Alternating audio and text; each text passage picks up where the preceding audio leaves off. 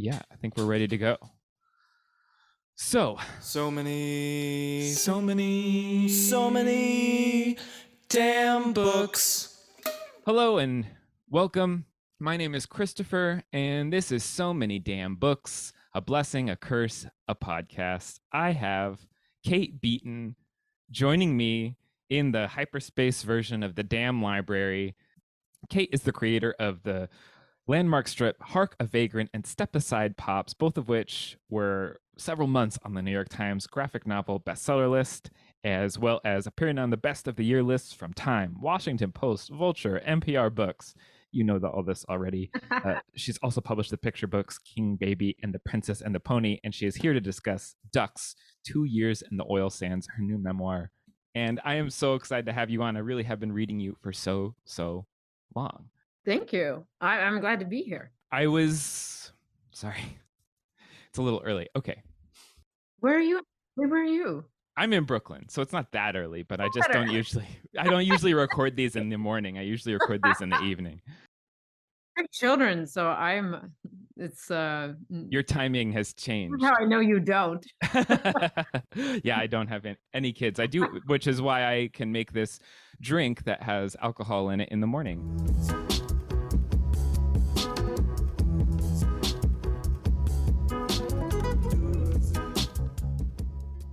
It does have coffee. I'm calling it the Duck in an Oil Sand because this whiskey is actually packaged in oil cans, which I think is kind of funny. And it's a rye whiskey with espresso syrup, maple syrup, triple sec, and Angostura bitters stirred. And so the duck in the oil field in this case, I guess, is the triple sec. It's the sweetness in the midst of the difficulty. I actually could go for one of those right now, even though I'm enjoying my coffee.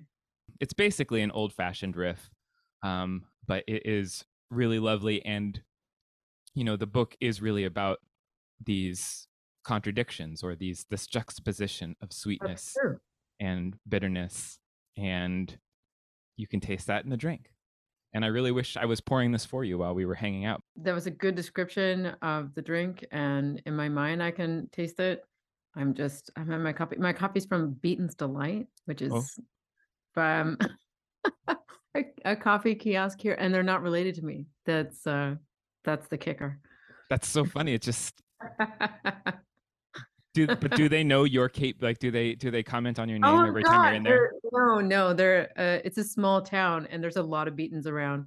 So if you are a Beaton, you can really hide out here. Like if you are a Beaton who did a murder, you can come to my town and blend in with the other Beatons. and have some delightful coffee, it seems. And have some delightful coffee, yeah. Bombas' mission is simple. Make the most comfortable clothes ever and match every item sold with an equal item donated. So when you buy Bombas, you are also giving to someone in need. There's a pair of Bombas socks for everything you do. They come in tons of options like comfy performance styles made with sweat-wicking yarns, which means your feet stay cool while the rest of you works up a sweat. I have a few pairs of Bombas socks. They are my absolute favorite. Sometimes when the laundry's clean, they're the first thing I pull out because I'm so excited to wear them. And sometimes I'm so excited to wear them that I save them. I want to be wearing my Bombas socks when it's a special occasion. That's the sort of socks that Bombas makes, and they make all sorts of stuff. Bombas.com/SMDB and get 20% off your first purchase. That's BOMBAS.com/SMDB for 20% off. Bombas.com/SMDB. Now, on with the show.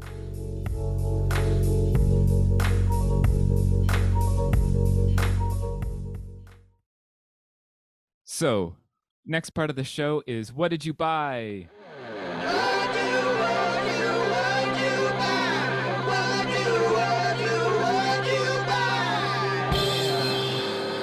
Celebration of naked capitalism and consumerism.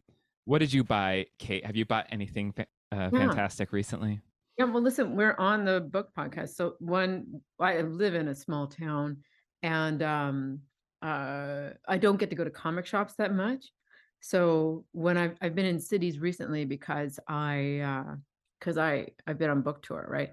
So two of my favorite comic shops are The Beguiling in Toronto and Strange Adventures in Halifax. And whenever I go to a comic shop, one of those especially, I come in and I'm like, what do you got for me? Like, what do you recommend? Which is kind of what you do on this show. But I love doing that in one of those because I know they'll always have something good. So I have, let me see behind me 1 second here. Mm-hmm. I bought the first couple volumes of this one. It's called The Good Asian. It's a comic by oh my God, there's like 4 names on it.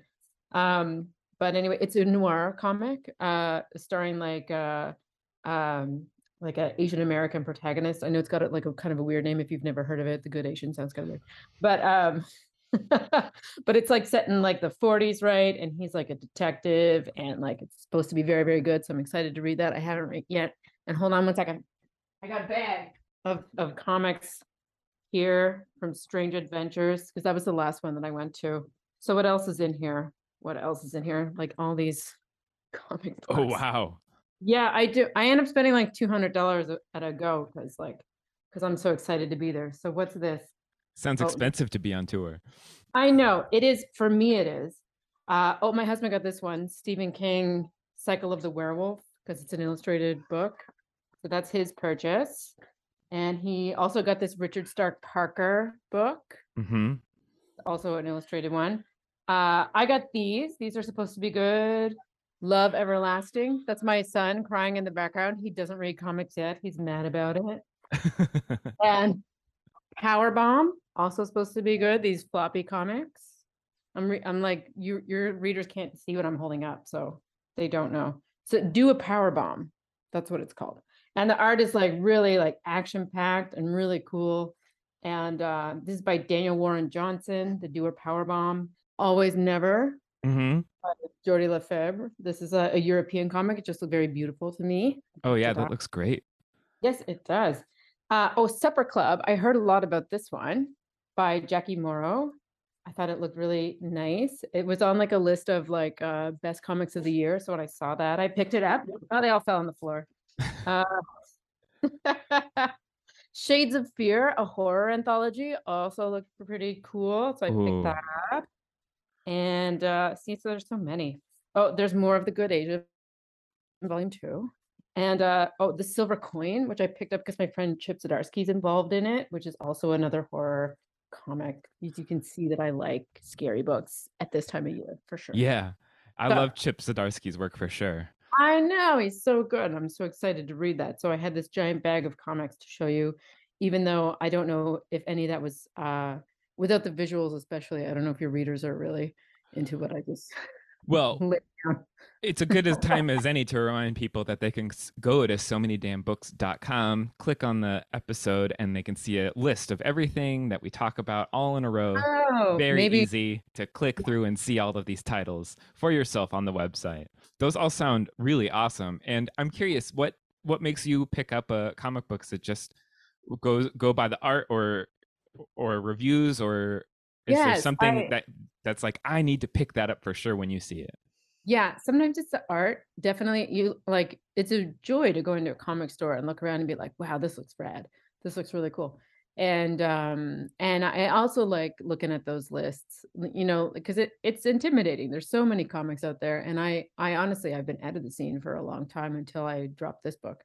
And there's so much, there's just so much. So it's kind of like, I don't know, relying on other people who are more in tune. You're looking at those lists, I guess. They're like best of the year. And maybe that's a bit unfair because there's always like amazing comics that are not on those lists. Totally. But they're helpful in their way, right? So you're looking at things that are getting buzzed about. And so that's where I saw The Good Asian, and that's where I saw Supper Club. And there's other ones like Wash Day Diaries, which was sold out at the time. And anyway, there are names that you look for that, like, you're a fan of or whatever, or your friends. If you're in comics, you're always looking for your friends. And then there are the new, like, I love going in and asking the staff, like, what are you reading? And that's how I picked up the Do a Power Bomb and some of the other floppies, because I don't usually pick up floppies. There's like, they're too intimidating. There's too many of them. And they're very like, they're I never know what's going on in that world, the issue by issue world. Right. They're kind of exciting if somebody is very in tune to those, and they have something to recommend, then you're kind of like on the cutting edge of what's going on in comics. Yeah, absolutely. I picked up a couple really fun, exciting things. This one, I picked up Case Study by Graham McCrae Burnett. His last novel was His Bloody Project, but this new one is about a woman investigating her sister's psychotherapist after her sister committed suicide. So trying to figure out what happened there. And I'm really excited about it. It seems like a sort of meeting of the minds, or like a mind, because like she's acting like the sister is acting like she's not related, and the psychotherapist, I feel like, is seeing right through her right away. And then I also got Singer Distance by Ethan Chetinier. I'm gonna guess that's how you pronounce this name. And it's a set in the 60s, and it's about I guess Mars has started communicating with Earth through mathematical theorems, and no one has been able to solve the last one, and until someone does, which seems to change how we think about the distance between things. I don't know anything about it except for the former co-host of this show, Drew, is absolutely wild for it and has been singing its praises all over online. And when he gets crazy into something, that's usually a sign. That's a good sign. Yeah. No comics, but we don't all have gigantic bags of comics. Yeah, I don't have a gigantic bag of, although I do love when I leave a bookstore with a big bag, though. I think that is, you just have this bag of stories, a bag of possibility.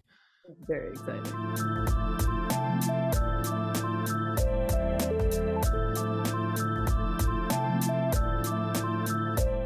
I am just so excited to talk to you about your book, Ducks, 2 Years in the Oil Sands. Can you tell our listeners what the book's about if they haven't encountered it yet? Yeah, well, I mean, on the surface, it's a memoir about 2 years that I spent in between 2005 and 2008 working in the oil sands of Fort McMurray, and I was paying off my student loans. But it is much more than that, of course. It is about economic migration. It's about gender. It's about class. It's about the way that we treat one another. It's about living in a liminal space and what that does to people, being resocialized in an environment that is primarily for labor and operates in a sort of a toxic way, and corporations and capitalism. And I made it because I lived there and I worked there and I left, and it stayed with me, because I don't know. Because you wrote a book to explain why it stayed with you. I really connected with this on a I guess a labor level, because I too, when I got out of college, ended up clearing brush and killing weeds along oil refineries in Montana and Utah. So I sort of understood the sort of wildness of being in crazy spaces that you wouldn't necessarily, people who might look at you and know you as a literary comic person wouldn't necessarily think like, oh, I know what you did right after college. You went and checked out tools in a oil field. It's a liminal sort of situation. Right. I didn't have the harsh weather, which seemed like an important difficulty that was really impressively rendered on the page. And I'd love to know more about your process for, I guess, memory spelunking. You know, when you were going back and going through these things, how did you find your threads? Well, I have a very vivid memory of that time because in contrast to every other time in my life, it stands out uh, intensely. It is, you know, it's harder for me to recall a specific time when I lived in Toronto or New York or Halifax or wherever because they weren't too dissimilar. You know, you live in an apartment and you're go to a bar, meet your friends, do whatever, working in your studio. I don't know. The day to day are not that different, but um in Fort McMurray in the camps, it was so vividly different that even though the days and the work days and stuff could be very monotonous, like um events and sensations were so markedly different from the rest of my life that the memories are etched very, very well in my mind. But aside from that, I have we have pretty good digital footprints now of our emails and our G chats and our photos and things like that.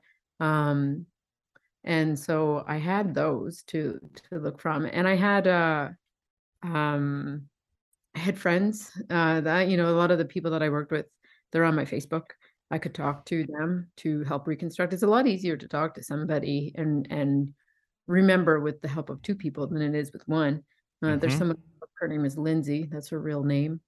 Um, and if I talk to her, even like, you remember this guy? Like, you remember this? And all of a sudden it came into like very clear focus. And uh it like that kind of Venn diagram where two people are remembering and then like the center is very clear. Yeah. So but it did take a year to write because I was mining, no pun intended, every possible thing that I could to get to the heart of everything that I could remember. And not just my memories, but like I was looking through everything from the time that I could find. Mm. And when you get back to like 2005, there's not like the internet explodes between 2005 and 2008. There's a lot that you can find in 2008. In 2005, not so much. The people that I worked with in 2008, they are on my Facebook. And in 2005, they're not. Right. Because we didn't have it. We didn't have it then. I Right. don't know how old you are, but I'm 39. So, Facebook came out in like 2005, which is the year I graduated from university. And so, the people that I worked with in the first half of the book, they were not like on social media. That wasn't a thing at the time. But by the time I left the oil sands in 2008, everybody was on it and everybody was like friending each other. And the world changed like that. And so it was somehow in a sense like it was much easier to reconstruct the second year than the first year, although I vividly remember the first year because it was much more if you read the book, traumatic, I suppose. So Yeah. I like the details don't escape me in the first year because I remember it very well. One thing that I noticed is not as much of a focus is the sort of other world that because you started Hark while you were, or that was started to pop off while you were out there. And but that's not quite, there isn't much of there's not much of you like drawing Hark in this. Was that a conscious edit to focus on the non-computer world stuff? Yeah, it's not the story of like the beginnings of that, but I put it in there because it was a part of my life. But I started it it says 2 years in the oil sands. So I was there between 2005 and 2006. And then for 1 year, I went to Victoria, BC. I lived there. And then I came back to the oil sands for another year and I left in 2008. And in the year that I was in Victoria, that's when I started Harka Vagrant. And I like just before I left. And so it really started getting going when I was in the oil sands the second year. And I would work all day, and I would come home to my camp room, and I would draw my comic, and I would scan it in the morning on the work computer, and put it on my live journal. And it gave me something that was just mine in a place where I wasn't really myself. And in that sense, it was a real saving grace. Um, I never, at the time, I wasn't like, oh, this will be my career. I was just happy to have something that was for me and that gave me my sense of self back, because in the first year that I was there, I really lost myself in this camp environment that was fairly dehumanizing. And I was just so happy to have something where people responded to me as saw me for me. Because in the camps, you are often reduced to your job, and that's what you do. And the other things that make you who you are just disappear. And that was the focus of the book, the job, the site, the everything. Who I, my job is my work as a cartoonist and everything. That all came afterwards. It was a sort of a footnote to my time in the actual oil sands. Although I went to my first comic show when I was still working in the oil sands Really? on one of my weeks off. It was very disorienting, because I was on my days off, and there was a comic show in Portland, Oregon. So I knew some people from LiveJournal, and they were like, "Yeah, we're gonna go down there." Um, and I went with them, and I met them in person, and they were friends from LiveJournal. They're friends that I still know today. Like Meredith Graham was one of them. And but I was completely out of my element. I didn't know how to talk to people. I didn't know what to do when people came up to me and said, "I love your comics," because I was too stunned to talk to them. And I wasn't a guest at the show, and I wasn't presenting, but people were still sort of like looking for me because I said that I was going to be there to check it out. And I didn't know how to handle it. I didn't. I came from this. I lived in a work camp. I lived in the oil sands in a camp, and I don't think that anyone really knew how to. Well, I didn't know how to deal with it, and no one knew what I was going through. And why would they? I didn't talk about it. I didn't. On LiveJournal, I made light of it. I made jokes about it. So if I came off as weird to anybody, I was. Do the comics themselves work as another sort of memory palace or something for you? Like, oh, I remember when I got into the gories or something. Yeah, it helps. They always do. If I don't, I've always made like little autobiographical comics, and if I don't draw something right away, I tend to forget it now. Like when I have like children's comics, not children, but like something funny that my kid says or something. I find that if I don't like jot it down, then I'll forget it. But if you mean though, if I look back on like something that I drew, I remember it. That's true. That's very true. Like I'll remember being in the coffee shop that I was in when I drew that thing. They absolutely work that way. They're like a Rolodex of your life. And it's funny because you can even remember like the atmosphere of like the place that you were at when you were like you can remember it being like late night in your apartment when you did that thing and you put it up, and the way that you felt, and for better or for worse, because there are some things that you're like, I regret making this comic, I don't like it anymore. And it fills you with, not everybody likes everything that they've made for their entire life. And I have to live with the things that I don't like. they're online forever, and you're just like, ugh, and your body like crinkles up in shame. And so you get the good and the bad of there. Yeah, I mean, even if you try like I did to delete your live journal, that doesn't necessarily mean that No, it's completely gone forever. no, man, people get on that Wayback Machine and they're like, look at this.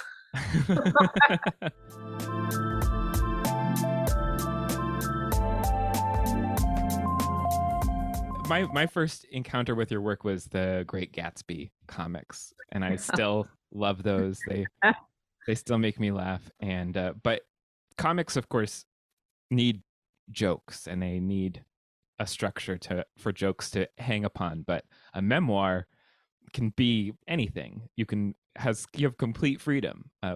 How did you miss limitations? How did the freedom of the page feel? It was tough at first. I tried to actually structure the book at first in like the way that I did in the comics. Like each like section had a little heading, like a little title, and then my editors were like, "You can't do this. It's weird. It doesn't work. It doesn't work this way for that. Like to give like each page like a title, like you did in your old comics." And now you read some of the reviews of the book, like on Goodreads or whatever. And they're like, the flow of the book is kind of weird. Like, I wish that there was some separation between. I'm like, see, but that's my fault because this is my first time doing this. So but I was like, how are they gonna tell like when we switch locations or like days? And they're like, that's for you to do. So it was tough. Because like a lot of these the scenes are like in the same places and the same things are happening. It's very repetitive. That's camp life. But you get used to it after a while. Like you're like, okay, I have infinite space to tell my story, and eventually you get the hang of it. But I was very intimidated at first, and I remember at one point my publisher was just like, you just have to start drawing it. You really need to stop dilly-dallying with like this or that thing that you think you need to do, and you just need to start drawing it. And I was very like nervous. I was like, but when I start drawing it, then I really have to start drawing. Then it's real. And I just had to start, and then it was off, and I had to do it. And then there was just no going back. I liked having like my like 4-panel limitation. It was like, this is my sandbox. But it's not as hard as picture books. Let me tell you that. Picture books are the hardest thing of all. So What? Tell me more about that. Why is that? Anybody who makes picture books will tell you they're the hardest thing of all. And if they say that that's not true, they're lying. So people think that they can make picture books because it's for children. And then they say that to people, and they're like, I think I can make a picture book. And then anyone who makes it is like, ha ha ha ha. That's how you know that they can't. It seemed to come quite naturally, though. I mean, King Baby is such a sweet and fantastic book. I have had so many crash and burns on picture books that like never happened, because that's how hard they are. And I talk to my friends, and I won't name names because they're all geniuses, but like people whose work I love, and we're all like misery. We're all like, oh, this book is killing me. Just 32 pages, but my God. Just 32 pages. Somehow picture books are the worst. They're the hardest thing of all. And like we're all like I'd rather make graphic novels, even though nobody actually wants to make graphic novels because they take like a million years, and then people read them in one day and they're like, done. And they make like the same amount of money. And theoretically you can like make a picture book in like less time, except that picture books are way harder. I don't know. It's funny, man. It doesn't make any sense. It shouldn't be that picture books are that hard, but they are somehow, because you care about them. Like you want them to be good. And then you read like you're reading picture books to your kids at night, and you're like, why are so many of these so bad? And then you look at yours and you're like, mine's bad. Do Yep.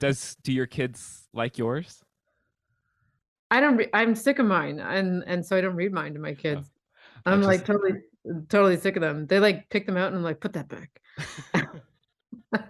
By the time it comes out, you're like, I'm so done with this. I'm done with this. Maybe my husband reads mine to my kids. I'm like, I'm done. But my kids will like pick out like ones that I'm like, this is inane, and my kids are like, I love this. there's no accounting for kid taste. No, that's the worst thing. They're like, this book won all the awards, and my daughter will be like, the end. Like as soon as you open it, and she slam it shut and be like, you. And she's like, I want to read this one about like Princess Poo Poo, and you're like, shh, heck. I say that, and I wrote a book called Princess and the Pony, so I can't. Yeah, you've earned your stripes. You're allowed. Thanks. I don't know. But then you know how hard it is to write any picture book at all. So you're like, even the ones that you're like, I don't like this. You're like, this person slaved on this book that I hate. So more power to them. They got it out there. They published it. Good for them. Absolutely.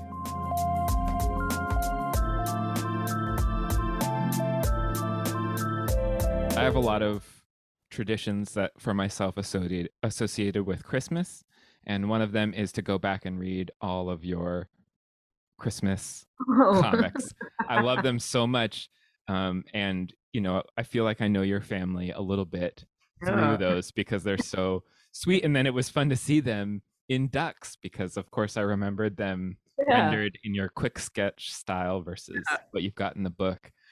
Did doing those help give you some confidence for starting your memoiring? I think so. Yeah, because people are used to seeing like some commentators who are like they've only read like my collected books or something like that. They're like, this will be a change of pace for people. Like they won't expect a memoir. And I was like, everybody knows I make autobiocomics. Don't they? People have been seeing me do this for ages. So I had to remind myself that like not everybody actually reads my Twitter. But people who have been following my work have seen me do autobio for a long time. So I didn't think that it would be such a giant leap for them, even though it's a serious book, because I've been drawing myself and my family and everything for a really long time. And through ups and downs too, not even like, not always in the good times either. So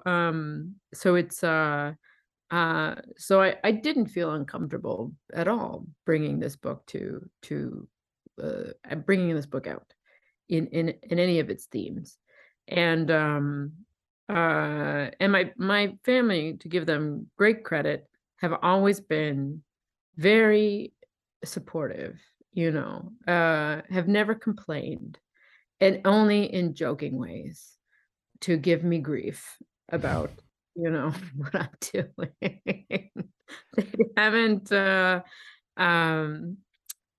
They haven't yet disowned me, even though I dropped pictures of them and I put them on the internet. And my parents, especially, who I draw the most, are lovely and proud. And my dad calls me every morning and then immediately gives the phone to my mom.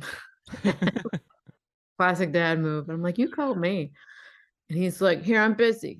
Talk to your mom. And then he hands it to mom and said, here, it's your favorite daughter. And she doesn't know who it is. Classic joke. It's a really good joke. It's great. Yeah. Yeah. But they're great. And I can't thank them enough for how wonderful they've been and how giving they've been. Honestly, it's generous to let somebody do that, to let somebody just draw you and put it out there and like not complain. Well, I mean, I would also say that it's a generous act to perceive someone and put them on a page too. So I feel like that is also an act of generosity. I guess we're a regular family. We argue about shit all the time. you know, and I don't, uh, there's all that, but we love each other very much. And I'm always, you know, when I'm drawing those family comics, I'm usually trying to capture, you know, um, love, because for the longest time, I wasn't here and I only got to see them sometimes. Um, and so I was really sort of like trying to capture who we were together because we were apart for so long. Hmm. How did they react to the book? Were you nervous to give it to them? This very raw thing. I was nervous. My mom cried. Um, she cried and she got mad. She was, you know, she said she didn't want to read it any more than one time. And she had a lot of blame for herself. You know, if only we had had more money and you didn't have to go there, that kind of thing. She often does that kind of thing. You know, she takes she takes it on herself. You know, if only we had done things differently and then this wouldn't have happened. That's her personality. And and you have to say, like, you know, no, I that's not a road to go down. And this is a woman who literally did everything she could for us. If there was something that could be done, she did it, and went without so many things to raise her kids. And and and and had so much love for her children. And I hate it when she does that, to be honest. Obviously, I hate it when she does that. But and she was mad at the men in the book. You know, she's like, who do they think they were? Who did they think they were? So it bothers her. It bothers her. But she read it, and my dad did not read it. But I told him what was in it, and I had to tell him about uh the scenes, the worst scenes, the scenes of sexual assault. And and nobody wants to have that conversation with their father. But I had to tell him, because the book was going to come out. Right. Someone else might. And he didn't like hearing it, but he knew why it had to be in there. My dad is very, for lack of a better term, woke. He's a woke dad. He's very progressive and very politically very left, and I'm proud of his responses to things in the news and everything like that. You know, he knew why it had to be in there, and was very supportive of it. He's a very good dad. We'll never speak of it again. Mhm. But we did that one time. Right. That sounds extremely emotional. Yeah. He's not an emotional man, so there was very little emotion in the. But you know, we immediately switched gears to be like, and then you know, politics. But we did have to talk about it, so we did. And he's never going to read the book. Right. I was talking about this a little bit before. The book juxtaposes these contradictions. And one of my absolute favorite moments in the book is you're angrily cleaning tools that have been left out in the cold. And then you head outside and see the northern lights, and it's so beautiful. And you wouldn't have necessarily seen those if you hadn't been cleaning tools. Yeah. The day shift at the tool crib left early or was not there or something. And so the tools that were returned were just left in buckets outside in the snow. So the oil, the sort of bitumen that was on them, was frozen on. So I had to clean it. I had to get degreaser, like cans and cans of degreaser to get it off, but it was all frozen on, and like it was all like it was a real job to get it off because my tool crib was only heated by a space heater, so it was fucking freezing. And the tools themselves were frozen, like these were metal tools, so they were frozen solid too. So you like not only are you have to clean these tools, but like they're frozen metal. And I was frozen that night. It was like -50, and that was my job. And I don't know why they couldn't heat that place better than just this tiny ass thing. But I remember being huddled up next to it, and like with my hands were so cold because of holding these metal tools and trying to like clean them, and it being so cold in there. And you had to go outside to go to the bathroom too because there were these like porta potties. Hmm. And, uh, and it was like a shutdown shift, which is like an overtime shift where they were cleaning a gigantic, like, digger excavator thing and, or cleaning, repairing when it was broken. So they were doing 24-hour shifts to clean this thing. Or clean I say clean, I was cleaning, they were fixing, but almost nobody was there. Yeah, and it was the first time I saw the Northern Lights. I walked outside of to get another bucket of tools, and they were there, and it was stunning because I had never seen them before. Although it was like the most miserable, it was one of the most miserable nights I ever spent on the night shift there, and one of the most spectacular things that I had ever seen. So I tried to put that in the book. I tried to represent that in the book as best I could.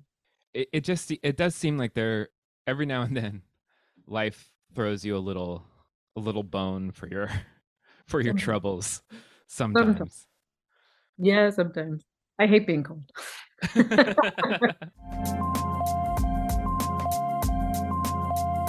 Do you ever see yourself returning to the literary, historical, sort of webcomic-esque sort of world that you conquered so thoroughly with Hark a Vagrant? I don't I mean, maybe sometime. Not right now. I feel like, the next thing I would try to do is probably, fiction, like comics fiction. I think that would be a nice change. I'm looking for different things to do. And I'm living at home now, so I've got these stories that are sort of on my mind from being here Hmm. that are themes that feel very present to me. Um, and from having like, being the age that I am and from like being interested in different things so I've got different things on my mind. Well, I am excited to see whatever comes next for you. And I am also so pleased that you recommended this other novel about extreme working conditions Cold. and cold. Michelle Paver's Dark Matter. What made Mhm. you recommend this book to me? Well, it's the spooky season, right? You were looking for books, and this is one of my favorite seasons. I love scary stories, Hmm. and I love them at this time of year, especially. And I love ghost stories, and I don't always like horror books that are like always like like super like psychological horror or like I don't know like gory and or I don't like I want like a ghost that's like a ghost. You know what I mean? Yeah. I want like a haunted house. I want like a regular and like like a classic ass ghost story. Hmm. And um and this one was recommended and I read it and I was like, this is what exactly what I was looking for. It's got like footsteps in the night and like it's it's terrifying and I found that like she's so the atmosphere is so like deeply real Hmm. and like I read it actually in the summertime, but I felt cold and I was like, "Damn." I'm scared reading this. And when that's when it's the good shit, when you're like, you're like, "Mm." I totally know what you mean. I listened to this actually. Yeah, me too. I listened to it as well. Jeremy Northam reads it and is absolutely incredible. It's a performance. It's not It just is. reading. I agree. I agree. And I often have to listen to books because I like because I have children and I don't get like a lot of time to read, but like sometimes like my me time is going for a walk or something, and that's when I like listen to a book. Or like when I'm putting them down to bed, and I have to lay with them. I have to like I put my headphones on and I listen because I'm just laying there like with like a baby going in, which is like a weird time to listen to like a horror book. Just But you're just laying in the holding a dark. baby. Yeah, holding a baby. But like it's like the time where like there's a sustained amount of time where like you're by yourself, I guess, in a sense. But anyway, I listen to it as well. And it's good. And like it goes places where you don't necessarily think. And but I really liked it. And like so do you talk about what it's about, or do you Yeah, like I was just about to. Yeah. all right, so like it's like set, it's also historical, which I obviously is like right up my alley. So it's set in like it's the 30s, right? Mhm. And there's a group of these English, like they're like self-styled explorers from like a geographical society. And they go to like, is it Norway or Sweden? It's Norway, right? Yeah, I Uh think so. like it's been a while since I read it. And they go up to like the Arctic Circle, basically in Norway. And they're setting up like this geographical like survey station where they're gonna stay for the winter. And they pick a spot and everyone's like, not that spot, which is like Yeah. that's what you're supposed to listen. Like the captain of the ship is like, he's got a pipe and he's like, I don't think so. And they're all like, "Boop, boop, boop, boop, boop. We're gonna go anyway." Yeah. Uh, and it's through the eyes of the character who's like, he doesn't feel like he fits in with the rest of them, and he doesn't really know like himself very well, and um, like he's got like gripes with everybody. But it's also like a fulfillment of a dream because Yes, he's like a clerk and he's in a yes, dead end job and he's like, I want to do something with this right, wireless yeah, yeah, yeah, knowledge. yeah, And and so he's so excited. yes, and he like, but he like, when I say he like, he doesn't like there are people there who think they're better than him. He's like, I'll show them, and like, but and he's like, and I really want this one guy to like me, and and like that's kind of sweet, and like there's more to that story.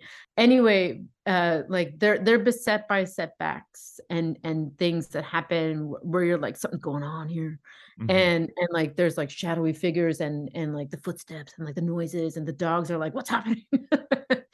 And of course it's the Arctic in the winter, so like the darkness is setting in and like the sun is getting lower and it's like getting darker and darker, and like their contact with the outside world is like it like they are alone out there.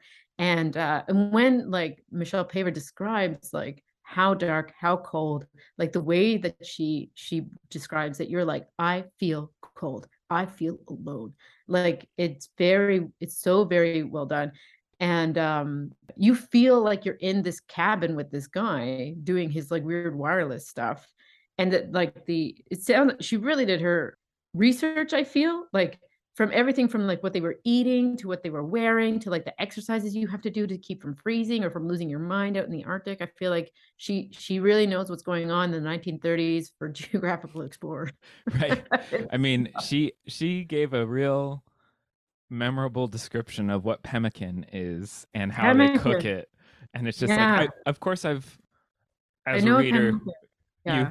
you've encountered pemmican and know what it is, but she really went into it. I feel like I know it Yeah. much better.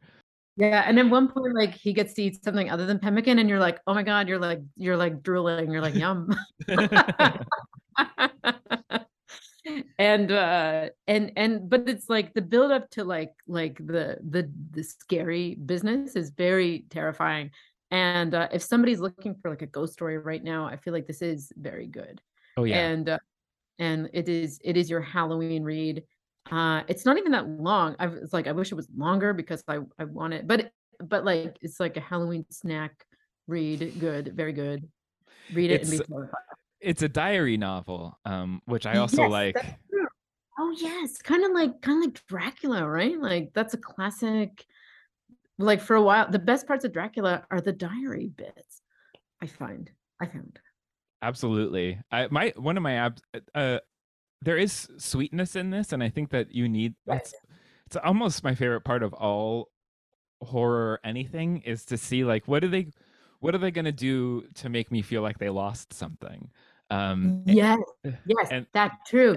That too. I don't want to spoil the sweetness because you gotta get in there, and but like this clerk, like the tenderness that he feels towards a character is like it's like the heart of the novel in a lot of Hmm. ways. And and that's where they get you. There's also a good thread that I really love where on the journey, he's like, ugh, dogs, forget them. Yes, I was gonna say dogs too. He's like, I hate dogs, but then of course the dogs are like, no, you don't. Dogs Love us. know. Dogs know that you don't hate dogs. Yeah, he's like, it's like Tom Hanks with Wilson. He's like stuck on the island with the volleyball, and then the volleyball is his best friend. So this guy's stuck in the north with only like the dogs, and then he's like, and like there's lots of very vivid descriptions about being really close to a dog too. Mm. I love a Very dog book, any dog book. Yeah, And the dog. And then you're very worried about the dogs because you know there's like this murderous ghost around, and you're like, stay the fuck away from those dogs. If anything happens to the dog, I will throw this book out the window. But and no spoiler. I did feel like it had some sort of some thematic connections with your book. I mean, Yes. there's no Yeah, when we're ghosts. talking about like being stuck in the cold, I'm like, obviously that's a horror story for me. Stuck in the cold. I'm like, this is scary. I had a moment where I was in Southern California while I was listening to this and walking my own dog at Oh night, yeah. and when the last light goes, like their last minute of sunlight for Yeah, many I months, know. all the Yes. dogs start barking and Yeah. reacting to the fact. And in Southern California, there's a lot of coyotes. And I was walking the dog at night, Mhm. and somehow they started howling and yipping along Mhm. with my audiobook No. No. when the twilight, Terrifying. the last twilight, it was one of these very spooky moments where I was like, did they put dogs barking in this? No. No, There's just my dog. coyotes. Oh my It was, god. it was a great Whoa. moment That's of the universe being like, you're not scared yet. Let me scare you. scary. Yes, I know. There's lots of coyotes around where I live too. Coyotes and like owls and stuff. So, um, I am no stranger to like reading something and being like, wait a minute, and like, oh, no. It was an Sometimes- absolutely fantastic and scary, but not like terrifying. Like you're going to be able to sleep at night when you're, Yes. Yeah, yeah, yeah. I know. it's not one of those ones that get under you and really make you uncomfortable for a long time. It's a really good, Yeah. it's, yeah. I like books that I like about like it's a ghost. It's a real ghost, and that's what I wanted. And those are kind of rare actually. Like usually like people are like this horror book, it's about like like a psycho. or Exactly. or like something that isn't. I'm just like, no, I want like a specter. Right. I want a haunted house. Um and those are harder to find. They are harder to find, but you know, it's out there. It's been found by Kate Beaton and sent That's to the right. world. Michelle Paver's Dark Matter. Have you read her other work? Is it like this? Yeah, actually, she wrote another one called Thin Air, which is very similar. It's about an expedition to the Himalayas in like the same time, and there's a ghost. And you're like, it's actually I like Dark Matter better, and but like and a lot of people reading it and be like, this is just like the other one, but I was like, that's fine, I guess. Yeah. Um, Hey, if you sure. find your alley, That's stay in pretty it. neat. Yeah. She's like she's like a group of men in the 30s going to cold places, and there's a ghost. Look, if your research didn't bear out for one book, keep using it. You Oh, know. man. Totally. The next one, she's like, and then the Antarctica. And now underwater. No. Yeah, cold, and there's a ghost. Um, sounds good to me. Sounds great to me. Well, obviously, we are both highly recommending Dark Matter, but do you have any other recommendations for the So Many Damn Books listeners? Sure. Actually, you know what? I just got I just got nominated for the Andrew Carnegie Medal, which is a cool thing. It's the thing they announced at ALA. But I also got nominated with. Congratulations. Oh, thank you. This is not a plug for me, but I had recently read this other comic that I got nominated with, Emma Gross, The Third Person, which is a really good comic. And it's a long one, but it's a good one. It deals with like multiple personalities and being like trans and like it's a memoir, but like how Emma handles like going in and out of different personalities is really cool, very interesting, and very well done. And I mean, I forget the name of the actual disorder. I'm saying multiple personalities, but I know that's not the name of the thing. But I know that she's been on tour like with it and stuff, but I've never met her, but like I see that she's on tour with it right now because it just came out. But like very well acclaimed and a really interesting book because it's just like I can see like the accolades and stuff coming in, and when you read it, you'll see why. So The Third Person by Emma Grove, really good. It sounds great. Mm-hmm. I'm going to recommend a novel that was put in front of me by TikTok, actually. It was in someone's list for if you miss The Secret History, which, of course, if you've read The Secret History and you've loved it, you're always looking for that hit, and publishers know that too, because they keep saying, like, for fans of The Secret History. But this was one of the very first books that was recommended if you like Secret History that I actually felt like, oh yeah, this is very similar but also different and exciting. And it's called If We Were Villains by M.L. Rio. And instead of classics students, you're following Shakespeare students in their last year in this very sort of Gothic setting in a college. And you're watching as they put on a few different Shakespeare shows, but it's very it was one of these. I listened to it as well, and it was one of these that I really didn't want to stop listening to and kept finding more excuses to be putting on headphones. So if you are a Secret History by Donna Tartt super fan, this will scratch that itch for you until Donna announces her next book, which should be soon. I've never read any Donna Tartt. Maybe I should do that. Yeah, I think The Secret History, I recommend it. Yeah. And yeah. this If We Were Villains too. I recommend The Secret History first. And I'm also going to highly recommend Ducks, 2 Years in the Oil Sands. I absolutely loved it. It was completely unexpected, but I was completely connected and stayed with it the whole time. I did read it in one long day. I kept okay. It's great. But it also means I reread it, so that's great. Don't worry about it. It's a horror book. It's called. Well, thank you so much for hanging out with me on So Many Damn Books. It's been a pleasure. And to the people out in listener land, please go and support the show on patreon.com/smdb. And while you're there, Kate also has a Patreon that you can support. And there are, of course, when you review the show on iTunes, nothing makes me happier than a new review.